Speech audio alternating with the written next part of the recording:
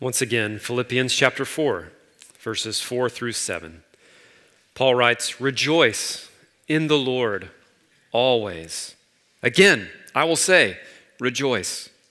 Let your reasonableness be known to everyone. The Lord is at hand. Do not be anxious about anything, but in everything, by prayer and supplication, with thanksgiving, let your requests be made known to God. And the peace of God, which surpasses all understanding, will guard your hearts and your minds in Christ Jesus." This is God's word, and so we say, thanks be to God. You all have already lived and preached the sermon today. But as we've given thanks, I want to just talk for a few moments with you from this passage about Thanksgiving's twin sister, joy. They usually go together in the Bible, joy and thanksgiving, even as you heard in the verses that I just read. And so before we leave this year's study of Philippians totally behind, I want to just try to squeeze one last drop of teaching about joy from it.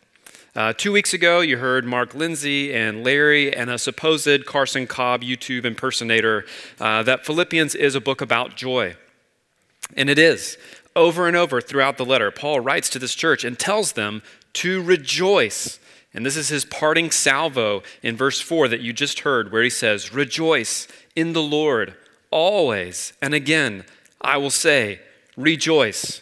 So even though he's already told them multiple times in the letter, he's like, okay, one last time. Let me just underscore, highlight, bold, circle, italicize, capitalize this. Rejoice. Seriously, though, rejoice. Paul is apparently very concerned that these Christians, and by extension, we Christians, be a happy lot, which, if you think about it for a minute, makes perfect sense. Christians claim to serve a God in whose presence there is fullness of joy. Psalm 16. Jesus Christ endured the cross because he was motivated by joy. And he prayed that his followers would be filled with joy. Joy is said to be a fruit or a direct result of your life being filled with God's Holy Spirit. The Bible teaches that the whole story of the world began in joy and will culminate in joy one day when God returns to set everything right. So did you know that Christianity is meant to be a glad faith with a glad people? Isn't this why so many of us became Christians in the first place? Because we were on a quest for joy, which I think we're all on, whether you're listening today as a Christian or not. We all long for this ever elusive sense of deep joy. And in recounting his own journey to faith, author C.S. Lewis described joy as an inconsolable longing, deeper than mere pleasure or happiness, and having as much overlap with grief as anything else. For of course, joy and grief, both fully expressed, shed tears. And these stabs or pangs of joy have led so many of us to the only thing that could soothe our soul's ache for joy, and that's God himself. My point is just this. Joy makes total sense for a Christian, and the quest for joy is how so many of us became Christians in the first place. And yet, how many of us struggle to maintain a sense of joy or gratitude in our day-to-day? Perhaps most of us, or perhaps I'm just projecting onto you. There's a reason, though, that Paul repeats this command in this letter over and over and over again. You see, even for like wonderful, mature Christians like those in Philippi, which remember is like Paul's favorite church, they needed direct, explicit, frequent reminders to rejoice and to be thankful. But is this directive really that helpful? Hey, be happy. On the surface, this sounds a lot like the Calypso advice of Bobby McFerrin, popularized, of course, by the iconic Big Mouth Billy Bass. Don't worry, be happy. If you're from the South, one of your grandfathers got this for Christmas at some point along the way. But the song, Don't Worry, Be Happy, if you listen to the verses, it depicts things like homelessness, poverty, loneliness, And then it just surmises that, well, worrying just makes things worse. So, don't worry. Be happy. And I actually can't decide now, after watching the music video, if Bobby McFerrin is actually being serious or sarcastic.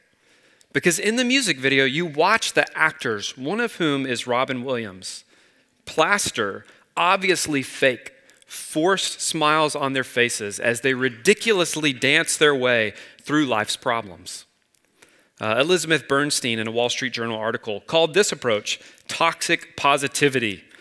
We're just telling someone to cheer up, try to look on the bright side, have a winning attitude, usually makes things worse and is super annoying to boot. So stifling or ignoring the sadness or grief or anger we feel in times of difficulty, she says, is bound to backfire. So is Paul using toxic positivity on us here? Is this the womp womp, I don't think so, because in her article, just to quote Elizabeth Bernstein one more time, she goes on to quote Dr. David Kessler, who says that the difference between toxic positivity or fake positivity and real hope is that hope must be rooted in reality, how things really are. Hope or joy can be rightly taken in all circumstances if there is a real basis for it. So what is Paul saying? Look carefully. He doesn't just say, rejoice always. He says, rejoice in the Lord always. He doesn't say, rejoice in your circumstances, rejoice in your bank accounts, or even rejoice because you're a Christian and you're supposed to be happy, for crying out loud. He says, rejoice in the Lord. So what does that mean? Well, for starters, you should know that your joy and your happiness are always in something. Joy is never a standalone thing. It's parasitic. It's always attached to what you care most about. Joy is always in or attached to something. So, I super enjoyed watching the Atlanta Braves win the World Series this year. I remember watching them win the World Series when I was a kid in 1995. And this year brought back all kinds of nostalgia to me from my 90s kid days. But this year, I still held my breath the whole time. Because as a 90s Braves fan, I know what it is to be let down. After 1995, the Braves would go on to win all kinds of division titles, but lose in the playoffs every year. And so every year as a kid, I would get so excited when the playoffs rolled around.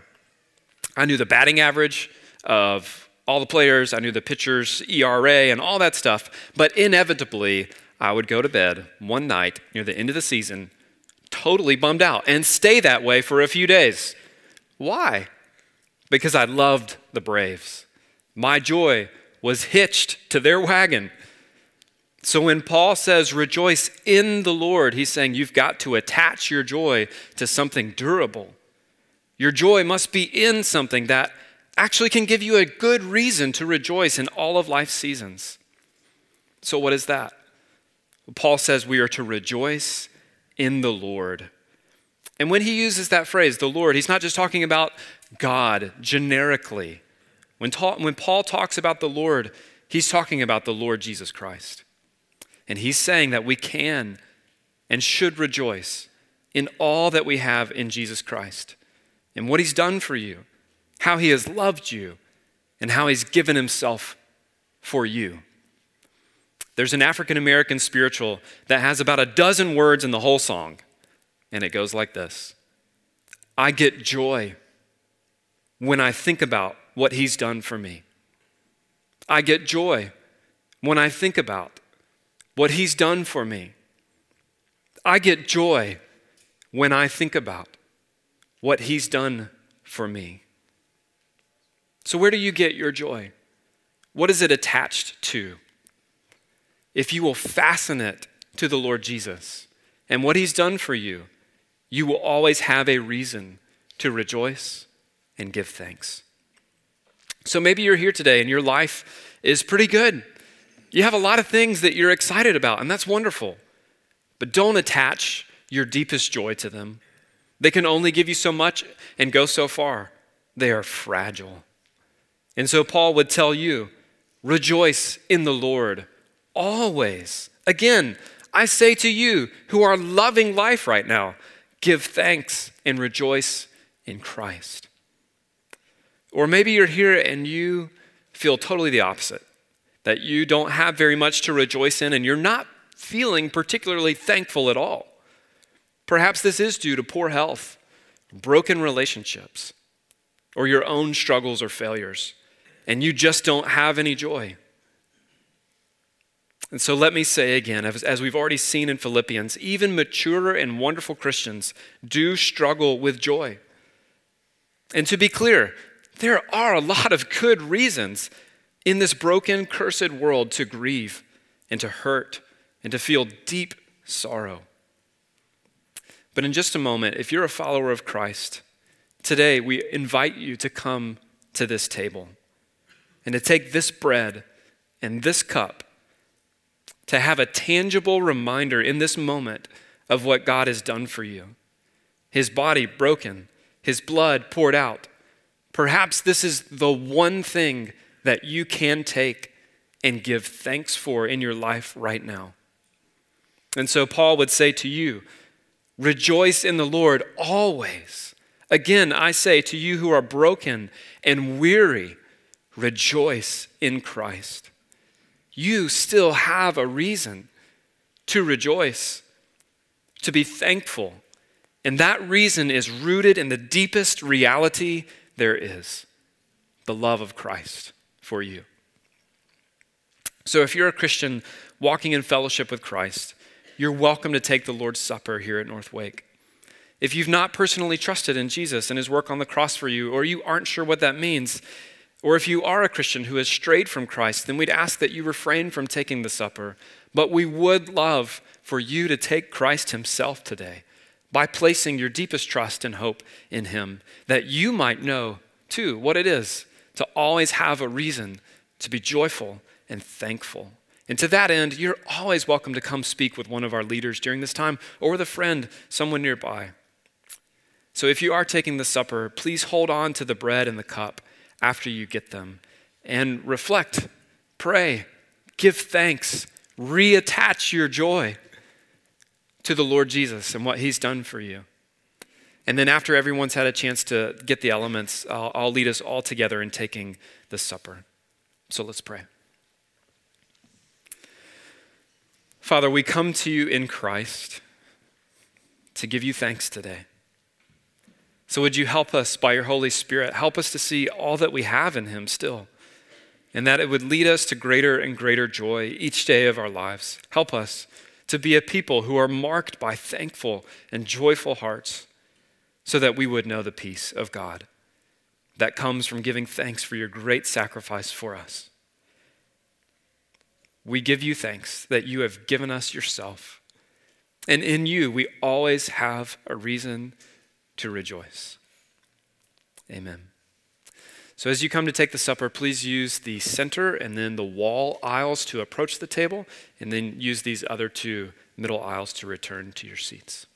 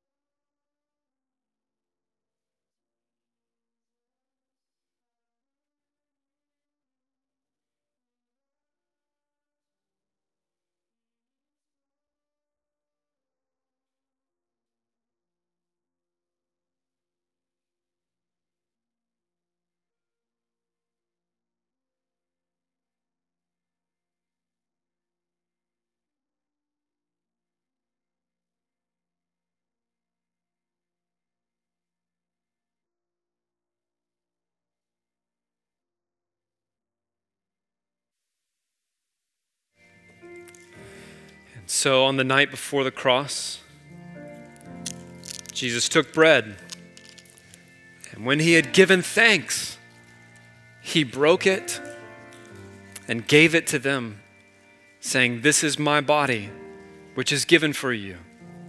Do this in remembrance of me."